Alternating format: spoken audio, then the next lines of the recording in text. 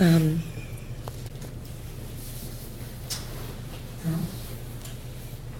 yes. Can you simplify? Can I have one question?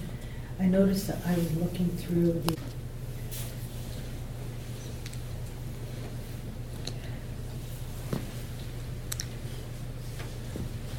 So going back into our daily lives, when we go on retreat, we become quite sensitive and attuned.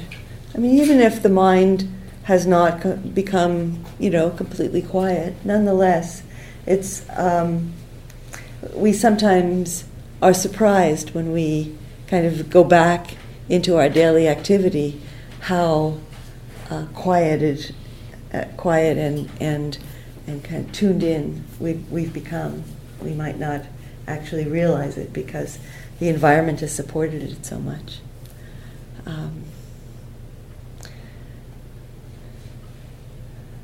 So the very basic thing that I want to emphasize is how helpful it is to have a daily practice of meditation.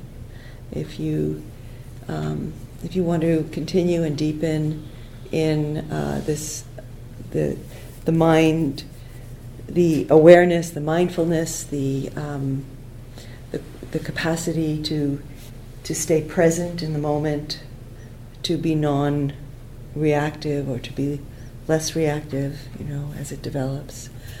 A daily practice is so helpful. And then another thing is to somehow connect with like-minded people. So if there's a group around you that you can go to practice together, there's a lot of also online connection that's happening now. Personally, I think that there's nothing like being with another human being, other human beings. Some people live in remote places, or there's not a group in their area. So that's helpful.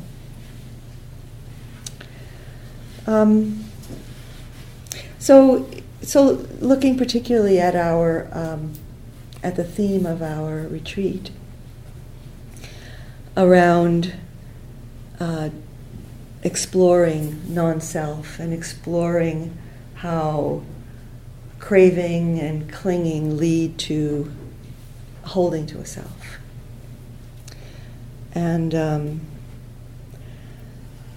And we hold on to a belief in a self or construction of self in many different ways, and a lot of us, have constructed a sense of self that, we kind of believe in. We believe that I am this person, or we believe that I am this kind of person, or and of course, anything that we're holding on to in that way as a belief and identity, it's going to be a losing battle, because if I believe that I'm a compassionate and kind person, and when I see judgment and anger and even ill will coming up in my mind, I'm going to feel unstable and threatened and confused. Early on in my practice, I discovered how judging my mind was, and it was deeply, deeply unsettling to me. I just began, as my mind became quieter, I just began to see one judgment coming up after another. I was judging the way people were doing walking meditation. I was judging the way people were eating their dinner. I was judging clothes they wore. I was just judging. I was just shocked. Wow. So it was a very good experience. It was painful. It was, spiritually unpleasant. And And so, I needed to have compassion for myself, and in connecting with those unwanted characteristics and mental habits with compassion, I was able to open to compassion, not only to myself but to others, because as we bring our compassion to ourselves, as we more deeply see, where we're caught in these patterns of craving and clinging and becoming and defending ourselves and projecting ourselves and trying to control other people so that we feel more comfortable. As we see these things, and we all have done them, as we see them in ourselves, we can more likely be compassionate when we see them in others. So our practice is for the benefit of all beings, because as we open our hearts with kindness and compassion and wisdom and understanding, to this body, this mind, this heart, we are opening to the reality around us. So we have these identities, and we have these identities, as maybe a father or a mother, or a daughter or a son, or some kind of professional, as somebody who has perhaps a role in our community, a role in an organization, and how do we relate to that? How do we relate to that? Do we invest that with a sense of self? Do we think that that's where our value is? That's that in order to matter, in order to have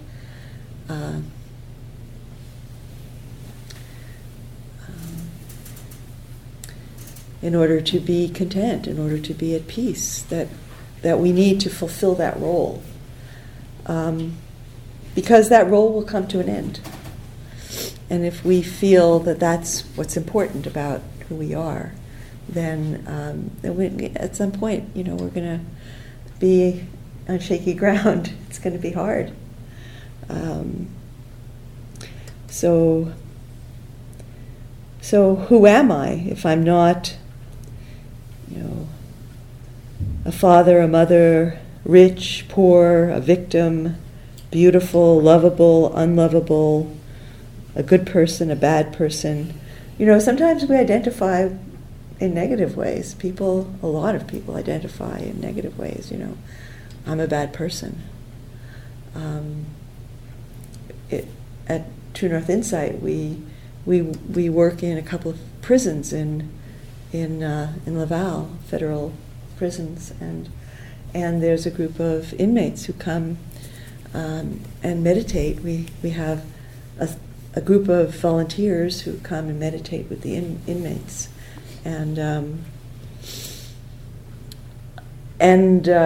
sometimes I offer a forgiveness meditation, or a loving kindness meditation, or compassion meditation, and it's so hard because to forgive themselves is really, really hard, and so that identification is strong. It's hard to let go.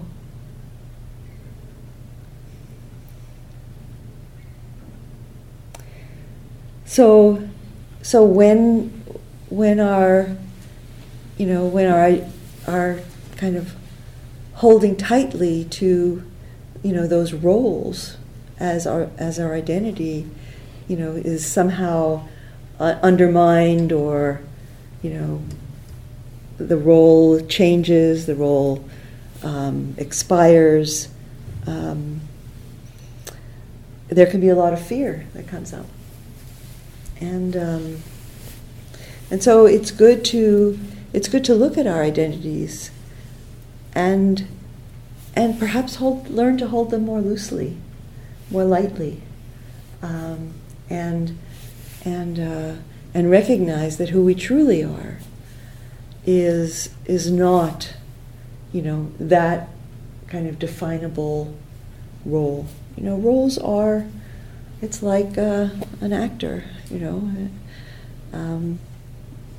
We enter into our roles, and when we're in our roles, we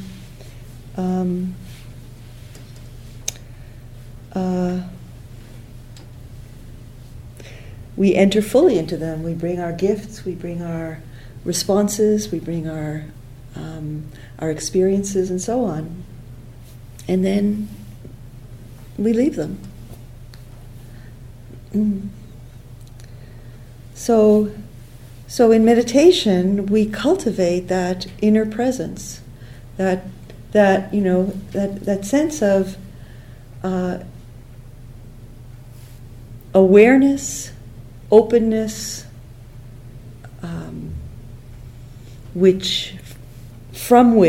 that emptiness, from which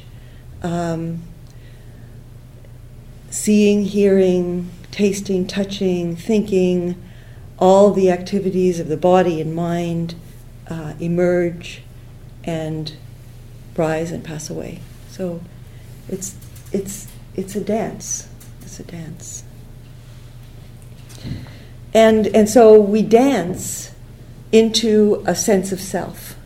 We have, as we enter into a role, as we enter into a relationship, there is a kind of reality that we may feel, to be a kind of a self, a kind of it has its own world, like being a father, being a mother, being a friend to a particular person, so when, being a friend to my friend Pat is different from being a friend to my friend Pascal, or my friend Muriel, or my friend Gail.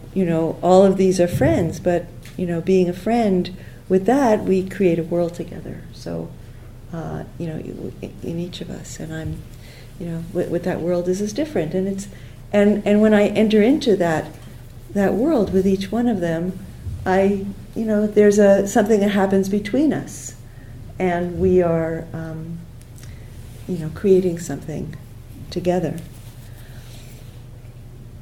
So we do enter into a kind of a sense of being someone, and I think that's how we live. It's how we hold it. So I'm going to talk a little bit about some of the ways that we enter into a sense of self, which is something that I think is also important to mention, is that as children we develop a healthy sense of self. If we do. Not all of us do or did. And then as adults we need to perhaps do some remedial work. And so, if Alice Miller, a psychologist, writes really beautifully about this in the drama of The Gifted Child, that children need to be loved, they need to be received, they need to be seen, they need to be listened to, they need to be affirmed in their gifts. And when this doesn't happen to us as children, we don't have that healthy sense of self, that healthy sense of that I have capacities, I have something to offer. And so it's important that when we do this, when we offer this Dharma teaching on non-self, that we recognize we're not trying to destroy a healthy sense of self. We're not trying to undermine that.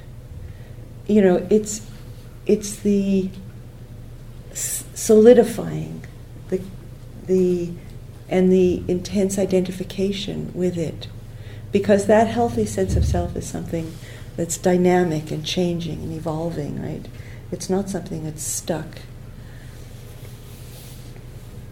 So a healthy sense of self can be a sense of agency. That maybe I can make a difference here. Maybe this is a set of circumstances in which I can bring something that is of value. So that's really important as we live in the world. And our practice supports that. Our practice supports that sense of agency because we can find within ourselves, a quality of calmness, non-reactivity, presence. We experience that we can be a space of refuge to ourselves, and by being a space of refuge to ourselves, we also learn to be a space of refuge for others. So we can perhaps receive the anxiety of a spouse or a child or a friend without feeling that we need to fix it, or that somehow threatens us. That space, that inner space of refuge, helps us to be present with and to make good choices in our lives.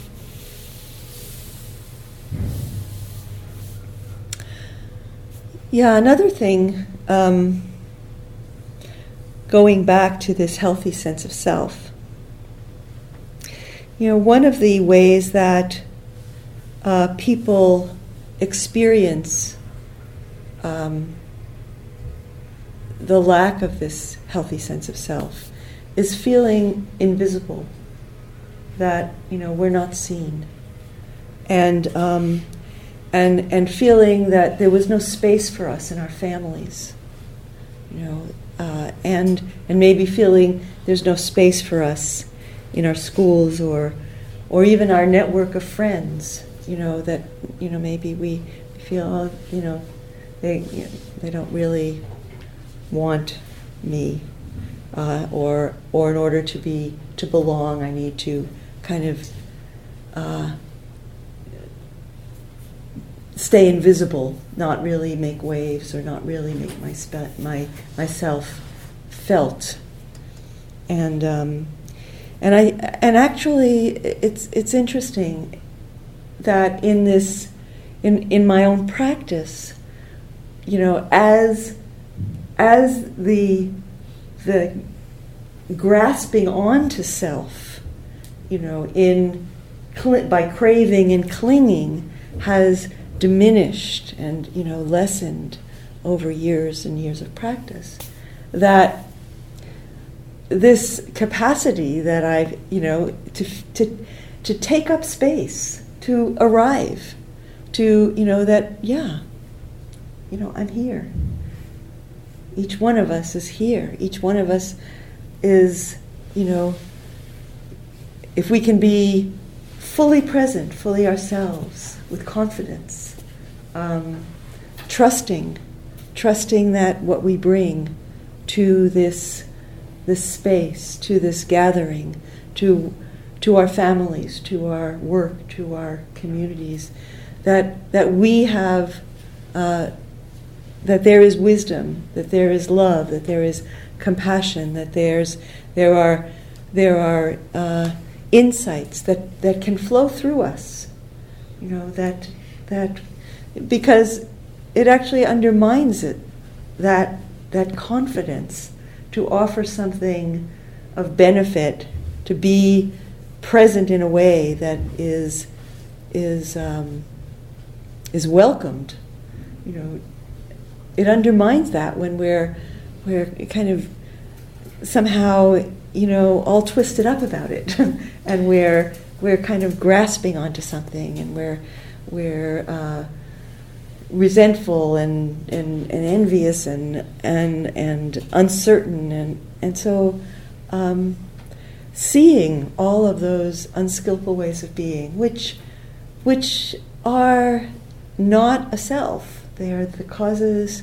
They're arising from the causes and conditions of our lives, and seeing, how they undermine our happiness, and our capacity to be with,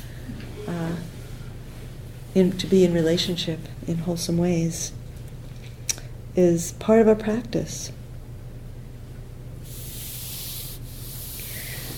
And then I also want to kind of highlight a reality in terms of social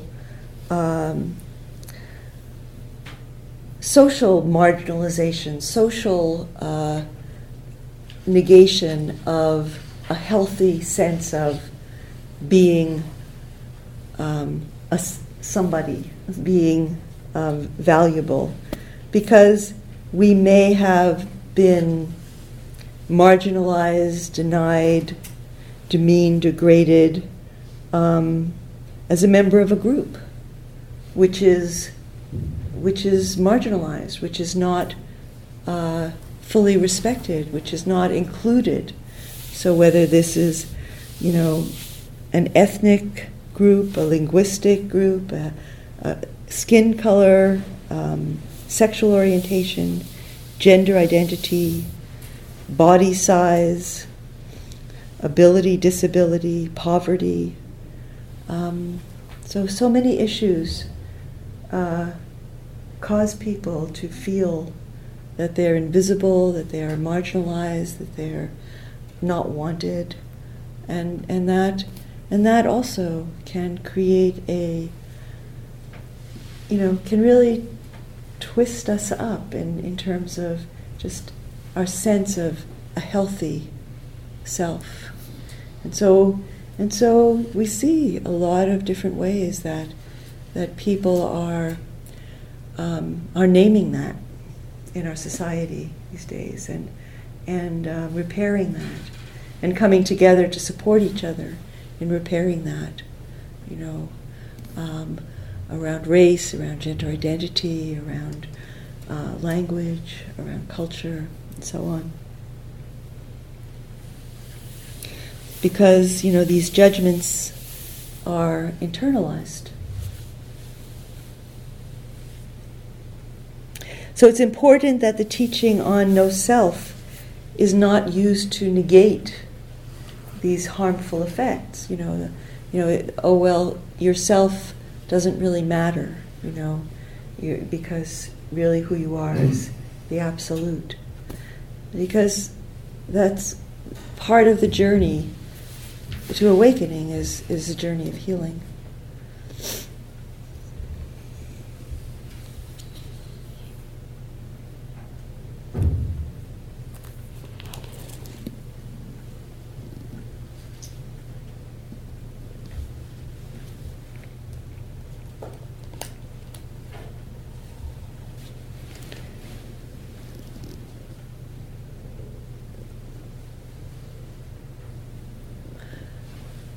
And I also want to talk a little bit about the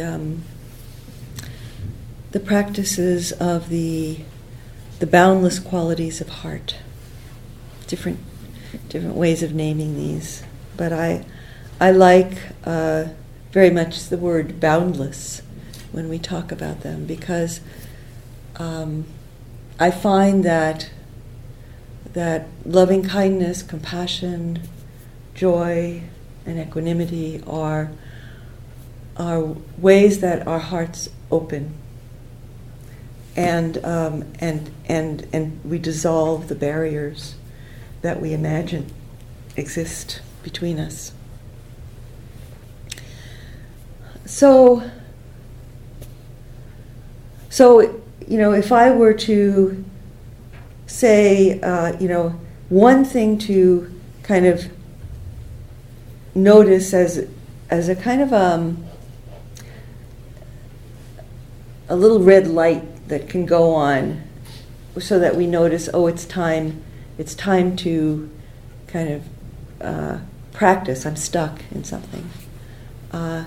Around the teachings on anatta, I would say, if you notice yourself craving and clinging,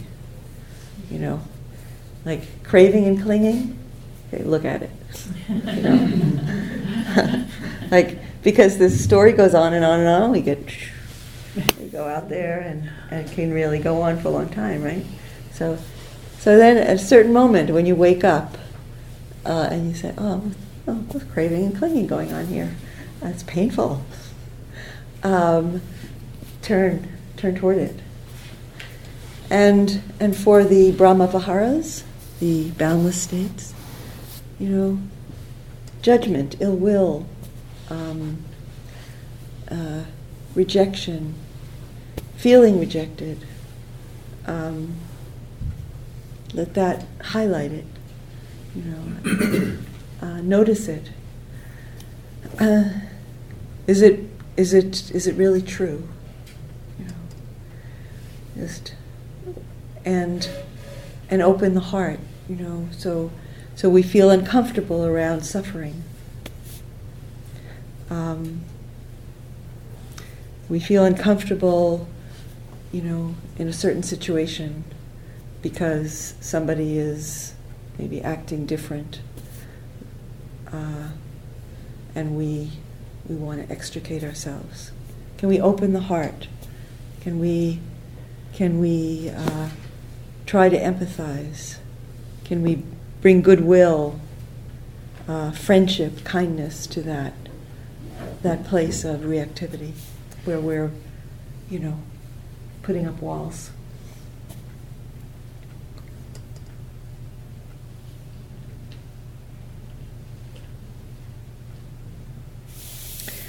So I think I'll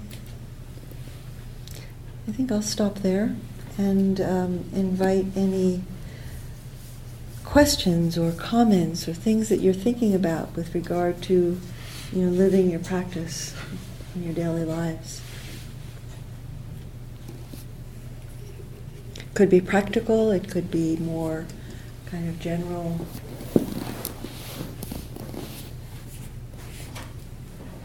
So I've noticed in my own daily life what I feel this development of equanimity, which I feel has been the result of my own just sitting practice and open awareness and shamatha.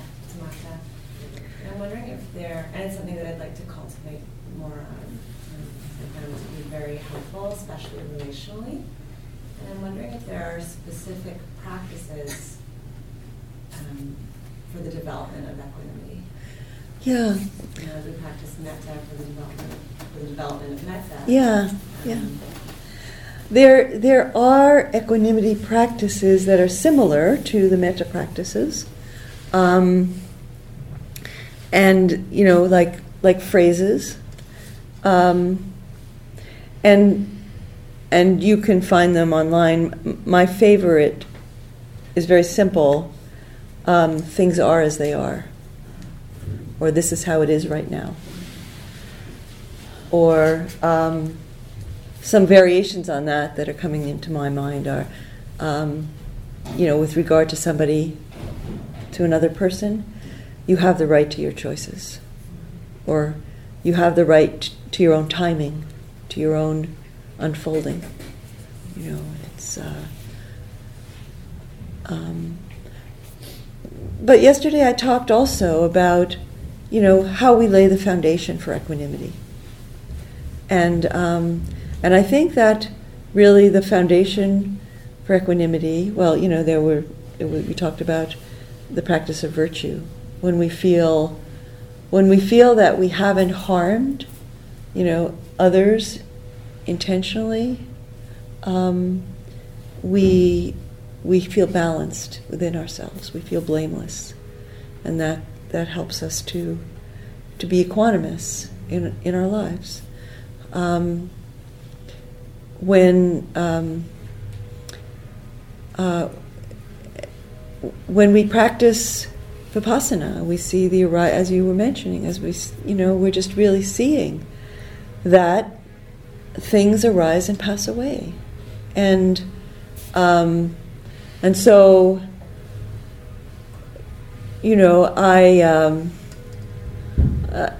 after yesterday's talk, the Dharma talk I gave, I thought, I tried to say too much. It was too long. There were too many words. It was like I tried to squeeze too much into it. And then, and there was this little feeling of, I wish I had kind of pared it down a little bit more, and brought more of my, my own personal experience into it, and years ago, I would have held that for so long. I just would have felt bad. I would have thought about it. I wasn't good. And it would have been a lot about a self, right? A lot about a self. And so, I thought, because I know that, it's just flowing. Things are just flowing. And there's so much that you're all practicing with and working with, and that I am, and I don't think, you're all just saying, that Dharma talk, it was just not up to scratch.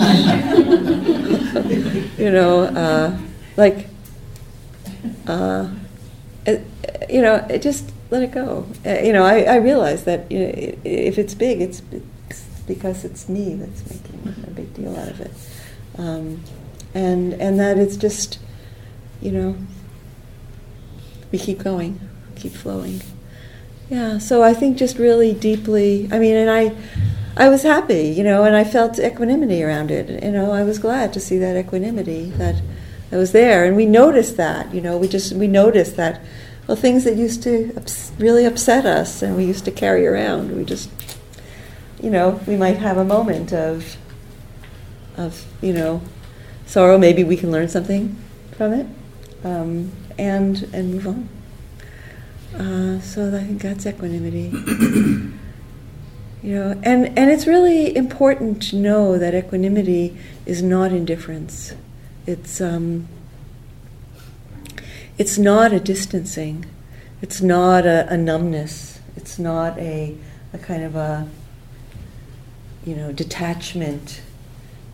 Detachment is sometimes used in a positive way, but it's usually Buddhists will say non-attachment to distinguish it from detachment, and it's not a detaching, a disconnecting from life. Yeah, and I find that a lot of things that I used to think I had to fix, it's not that important. It's not that important, and I don't need to get into a conflict with my husband or somebody about something that's really not important. Some things are important. It's not to say there's nothing that's important. Some things are important, and so let's address the important things.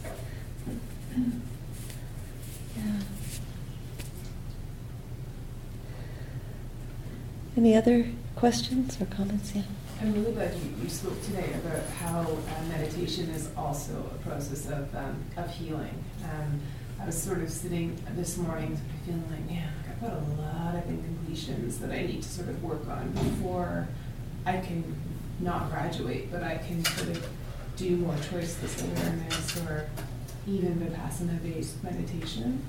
And I'm wondering if you think that working on incompletions is something that needs to happen sooner rather than later in order for your meditation practice to progress, or if it's a mutual process. Would you recommend, if I'm aware of sort of companions, good and bad, that I have sort of trends that have come up in my practice. Yeah. Is it something that, I should start leaving today if I'm aware of them? Should I dedicate some time to really working on those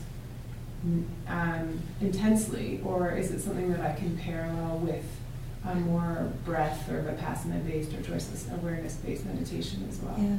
I think that the meditation practice really supports, this work that we do with incompletions, because, it brings this we're developing within ourselves an inner presence, and that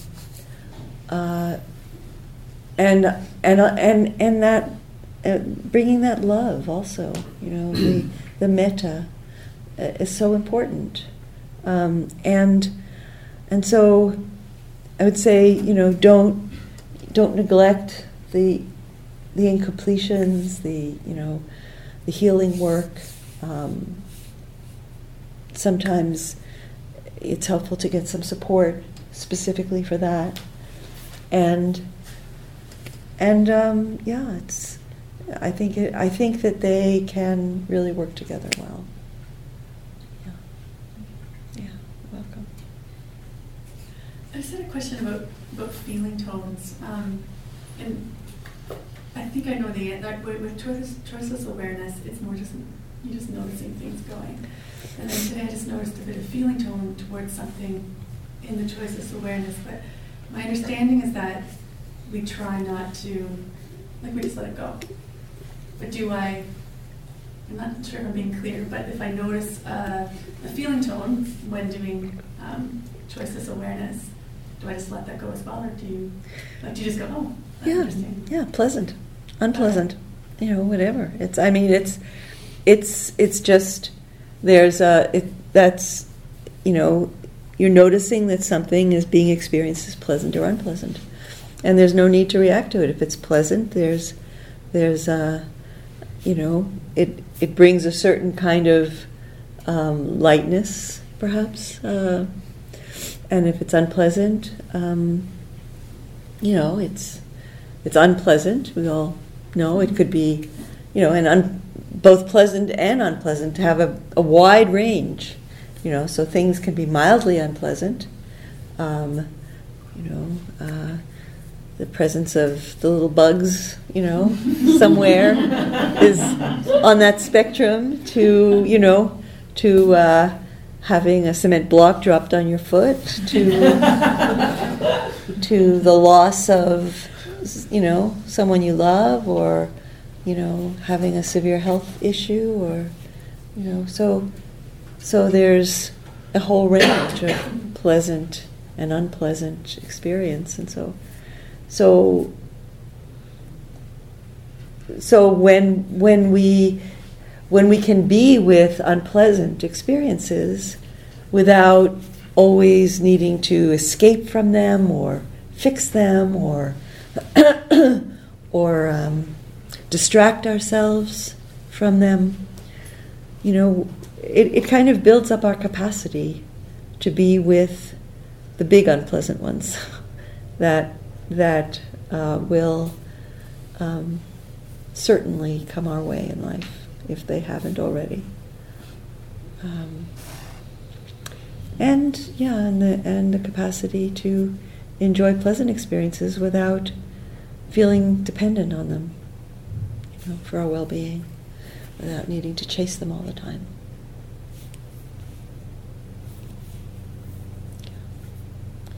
Other thoughts or questions? Daryl, I have a question. The one word I don't think we've used in the room over the 3 days is death. And I'm more interested not in death itself, but in dying. Yeah. And I see that as the most profound, fundamental anxiety that we all have, and we distract ourselves in various different ways. But there's going to be a point, obviously, where not just everybody else in this room is going to die, but I'm going to die. Right. And that's the one I'm interested in. So I think that I've been thinking about how to put this, and I think that really how I want to put it is, I would be really interested in hearing your reflections as you prepare yourself with all the wisdom that you've gained for dying, not for being dead, that's a different thing, but the dying part. Yeah. That you Yeah. I'd be really curious. I did talk about it, but so just but for me, every meditation sitting I do is preparation for dying.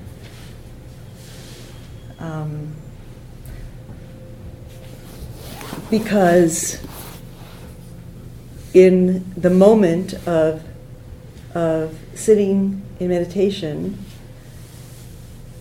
just being aware, open, with the mind silent and present, in unfolding experience, I think that's what dying will be.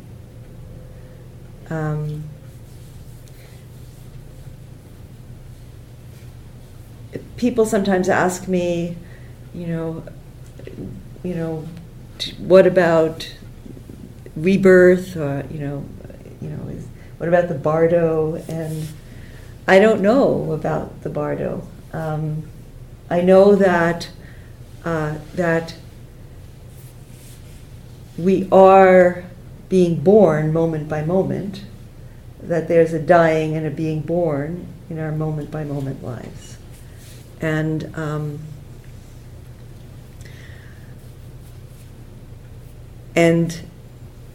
this moment of whatever it is that I'm present with in this moment is conditioning the next moment. So if there's greed in this moment, it's conditioning the next moment. If there's kindness, if there's patience, if there's openness, it's conditioning the next moment. And I believe that's true as we die as well.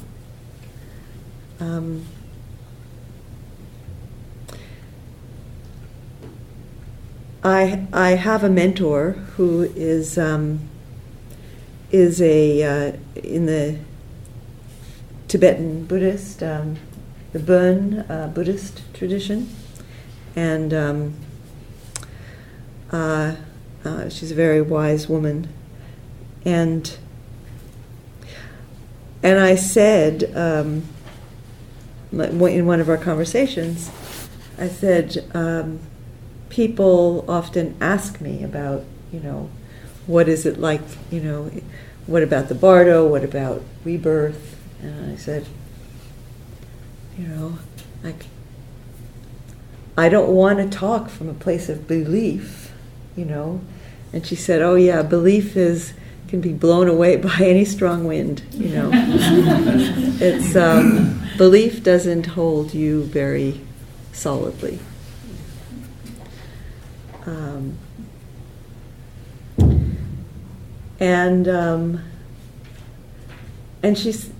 we were talking about the body and practice with the body, and I forget exactly how the conversation unfolded. But she said, perhaps in the process of dying, one way of understanding it is that, in our lifetime, as when we're living and in our practice, we have this body, which in a way gives us the opportunity to hold, as a mirror, to hold the formations, the patterns that drive us, those karmic formations, perhaps we can call them, the patterns that we've developed, at least in this life, and we're driven by them, right? Greed, anger, whatever they are. In the body, we have the opportunity to see them and to allow them to be released.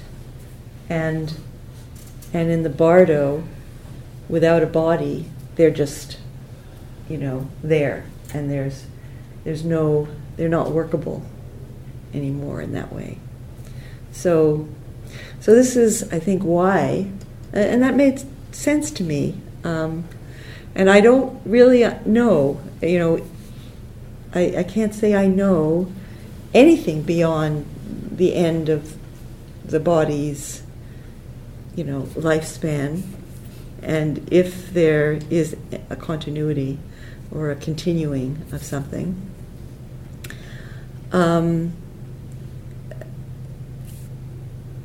If there is, that makes sense to me. That the sort of all of those winds in this tradition of Buddhism, they call them the winds.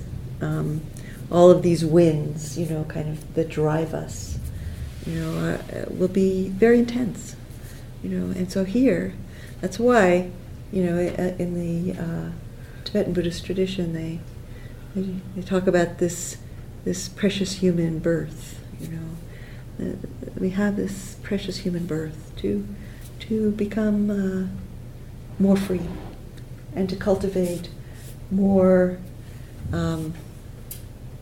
kind, skillful, beneficial, joyful ways of being. So, so those are, some thoughts about dying. And I also think, Joan Halifax has a wonderful book called Being with Dying. So Joan Halifax Roshi, she has a center in New Mexico called the Upaya Center, and and she says, we think as Buddhists that we're doing all this practice and we want a good death, we want to have aware and present, and we want to sit up like a Zen master and cross our legs and and she says we don't have control over how we're going to die.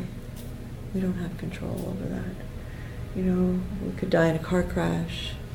We could die a stroke.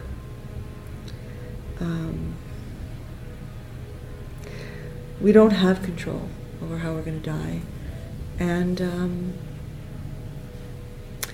so, and she said, and some people who have been really profound, dedicated, deep practitioners in their lives, just have so much pain, as in stages of cancer or some illness that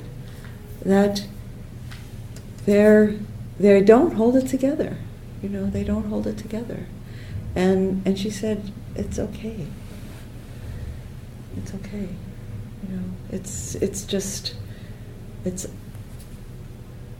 Our death doesn't have to look in a particular way for it to be a good death. And that's true also for our loved ones. We want our parents or people that we care about to go in a particular way.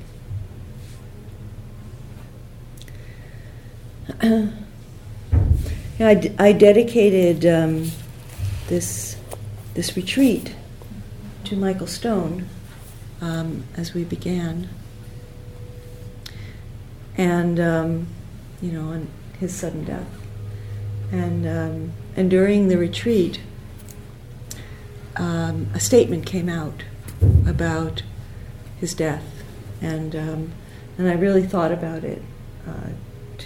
Not everybody here, really knows or knew Michael Stone, or even knows of him. But I thought about whether it would be appropriate to read that and I decided I would like to offer to you to read it, and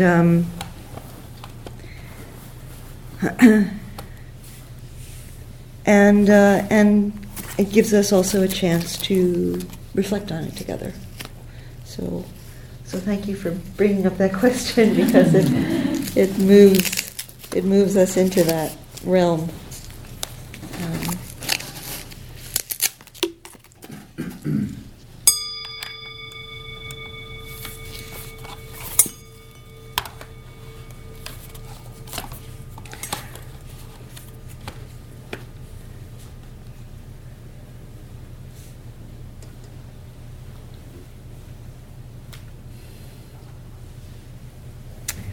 Resuming windows. This is what, Michael? Michael Stone. What Yeah. is that?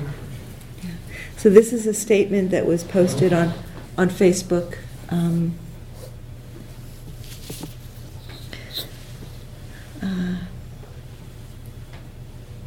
will. Yeah, go for it.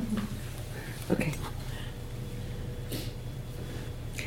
So this is actually, it's a link to Lion's Roar, which is a magazine that's been kind of following this and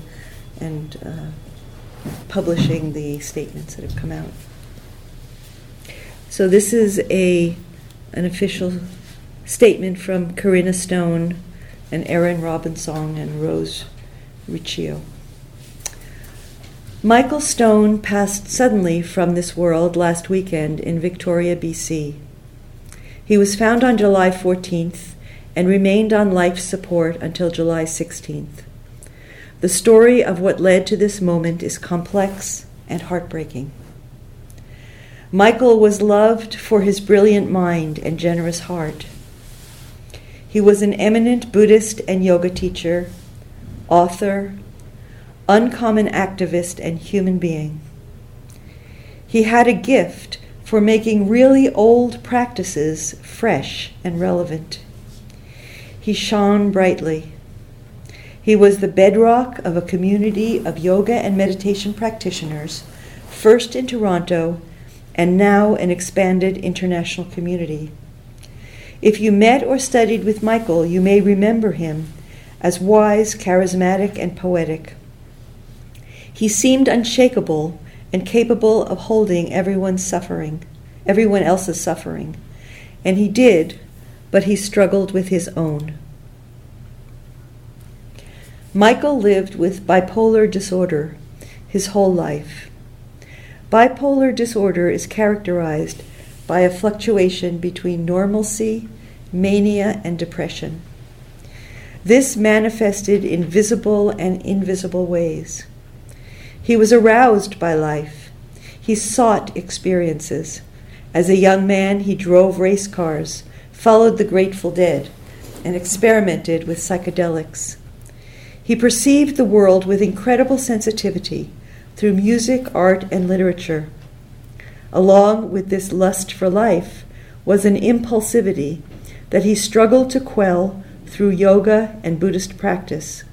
His brain was rapid fire and wide open. It was part of his brilliance and his sensitive nature. Michael came to spiritual practice innately at a young age, and then to formal study as a teenager. It was also a way to take care of his mental health. For a long time, he was well enough to resist the diagnosis and stay balanced naturally through practice and self-care. But as things got worse, he opened up more to family and friends and sought medical help. Taking care of his extreme mental states became a full-time job for him and his partner Corinna. They were a team. They were doing well. His international work was incredibly inspired and flourishing. They established self-care routines. He exercised. He went to bed early. He ate a special diet. They joked about fecal transplants. He saw naturopaths and herbalists and trainers and therapists. He continued his daily practice. As things worsened, he turned to psychiatry and medication as well. Balancing his meds was ever-changing and precarious. He struggled to be completely open with those around him about how much and how deeply he struggled. He tried. In 2015, Michael shared, "You'd think that given all this inner work, an incredible network of support, strong friendships, a loving partner and kids, and lastly, a life dedicated to embodying the Dharma, literally every single day includes practice and study, that I'd be immune to extreme mental states. It can be hard to admit, even to ourselves, that there are times when the stability of awareness that we discover in meditation just isn't there. When this started happening, I'd say my practice needs to get deeper, but the truth is there was a chemical change in my brain." As versed as Michael was with the silence around mental health issues in our culture, he feared the stigma of his diagnosis. He was on the cusp of revealing publicly how shaped he was by bipolar disorder and how he was doing. In the silencing, he hid desires he had for relief. This spring, his mania began to cycle more rapidly. The psychiatrist had always said that the most dangerous part of bipolar disorder is the manic episode. It's the part they treat. In an effort to stabilize him, his medication dosage was increased. Now and then he would mention a wish for a safe, non-addictive, prescribed natural form of opium. He discussed it with his psychiatrist and Karina. He thought it might calm his overactive mind. Unbeknownst to everybody, he was growing more desperate. On Thursday, January 13th, Michael left his Gulf Island home for a routine trip to Victoria. On the way into town, he called a substance abuse and addictions pharmacy, likely to ask for a safe, controlled drug to self-medicate. He was not a candidate. He got a haircut, exercised, ran household errands, and finally acquired a street drug. Initial toxicology tests suggest inconclusively that he had opioids, including fentanyl, in his system.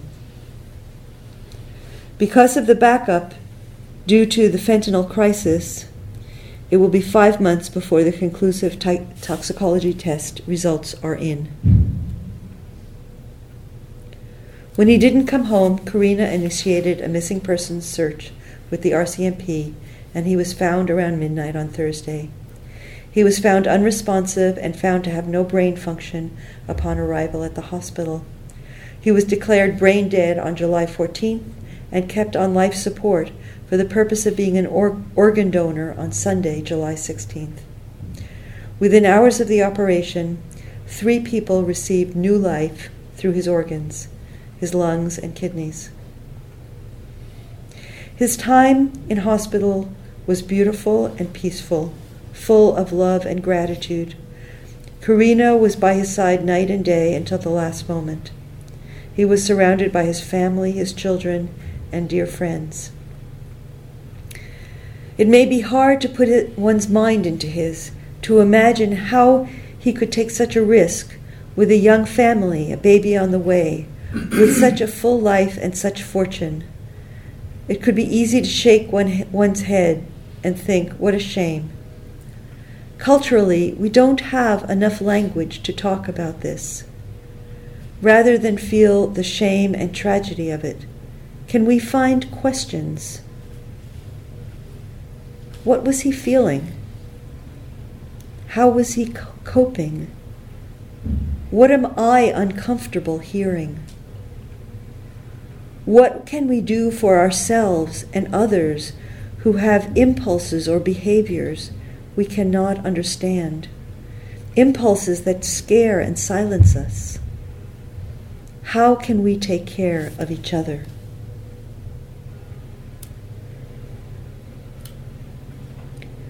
Michael did amazing work in the world and changed the lives of so many. He was a beautiful father and loving husband. He loved his life, his work, and his students deeply. He was loved immeasurably. He continues, we again wish to express our deep condolences to Michael's family, friends, and all who knew and were affected by him and his work.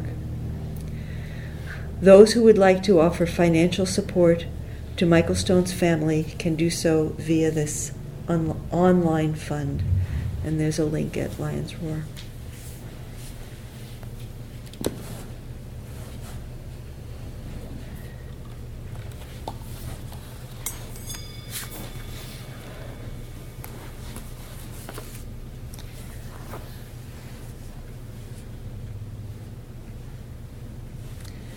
So I'd like to offer an opportunity for any of us who feels that you'd like to respond to this.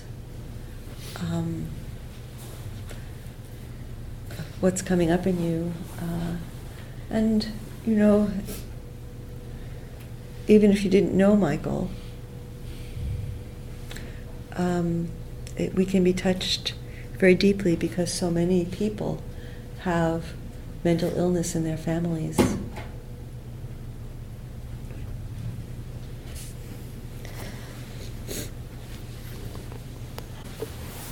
I'll just say a few words to guide us into that practice, and then just to practice in whatever way the Tonglen, practice unfolds for you.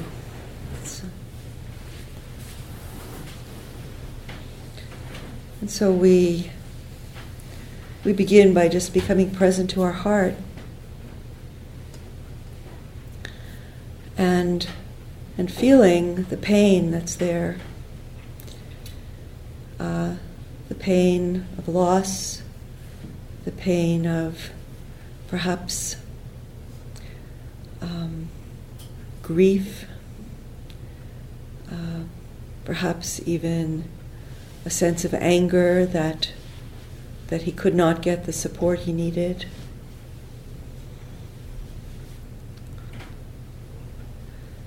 Whatever is coming up, just as we connect with the heart, breathing that in the heart, breathing that through the heart, breathing into the heart and through into the vastness that surrounds us. The vastness of the heart of the Buddha, the vastness of openness, emptiness, the vastness of life, the vastness of that great web of being that Joanna Macy talked about in that guided meditation that we did earlier. From that great web we cannot fall. Breathing into that and then breathing through.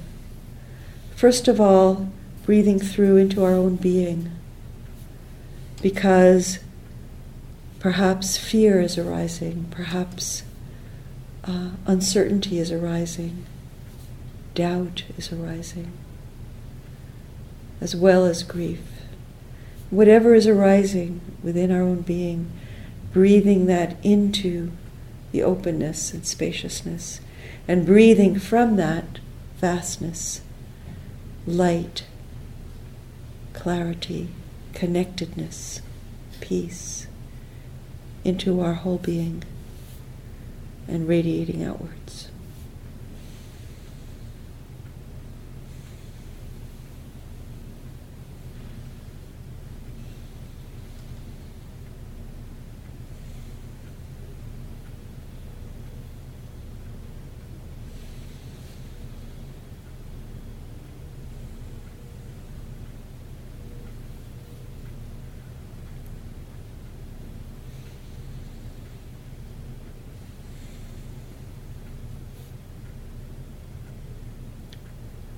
Allowing our heart to feel whatever it feels, not needing to regulate our heart or say we shouldn't feel this. Just opening to whatever the heart is feeling. And it may be very painful. So important to be able to open to what is painful.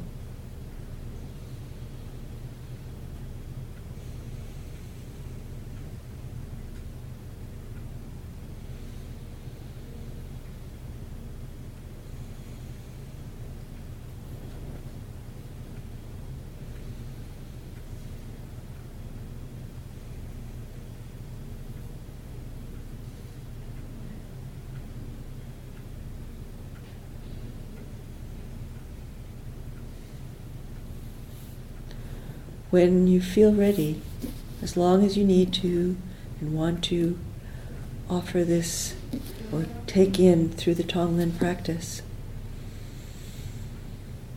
what you need to, as long as you need to want to take in your own pain and suffering, continue to do that. And breathing out into your own being. And as you feel you want to open to Karina and to her children, and open to her grief, loss, perhaps fear, confusion, opening the heart to that and breathing that in with compassion for her. Breathing it through into the heart of the Buddha, into the vastness, into the great web of life from which no one can fall.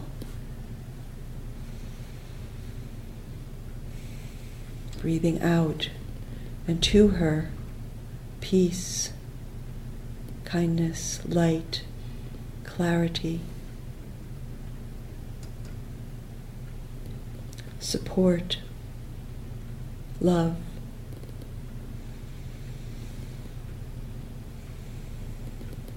Breathing in, breathing through, breathing out from the vastness.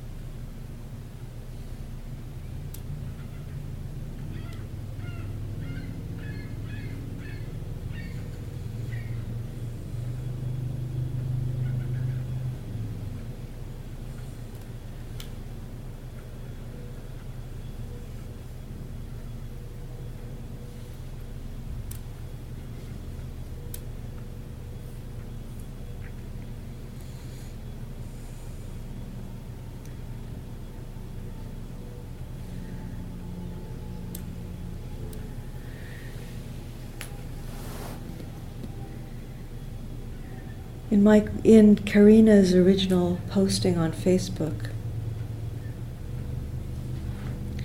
she included a quote from the Zen tradition and then also a version of the metta phrases, and I'd like to read them to you.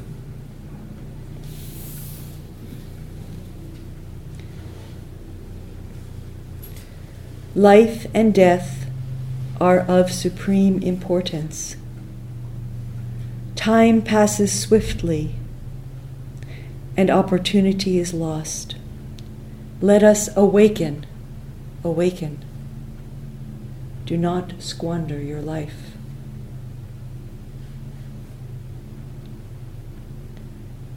May all beings be happy. May all beings be healthy.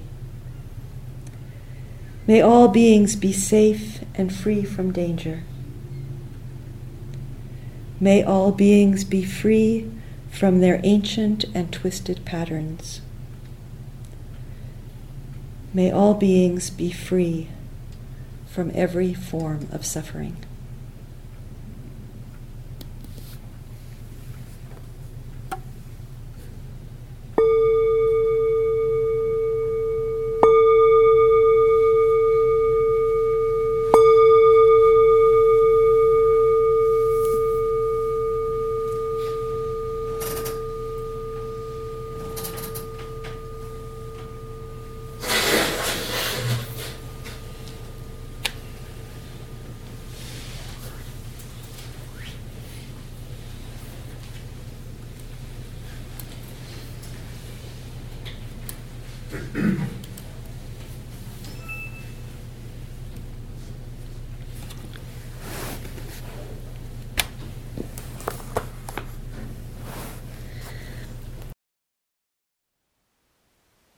Thank you for listening. To learn how you can support the teachers and Dharma Seed, please visit dharmaseed.org/donate.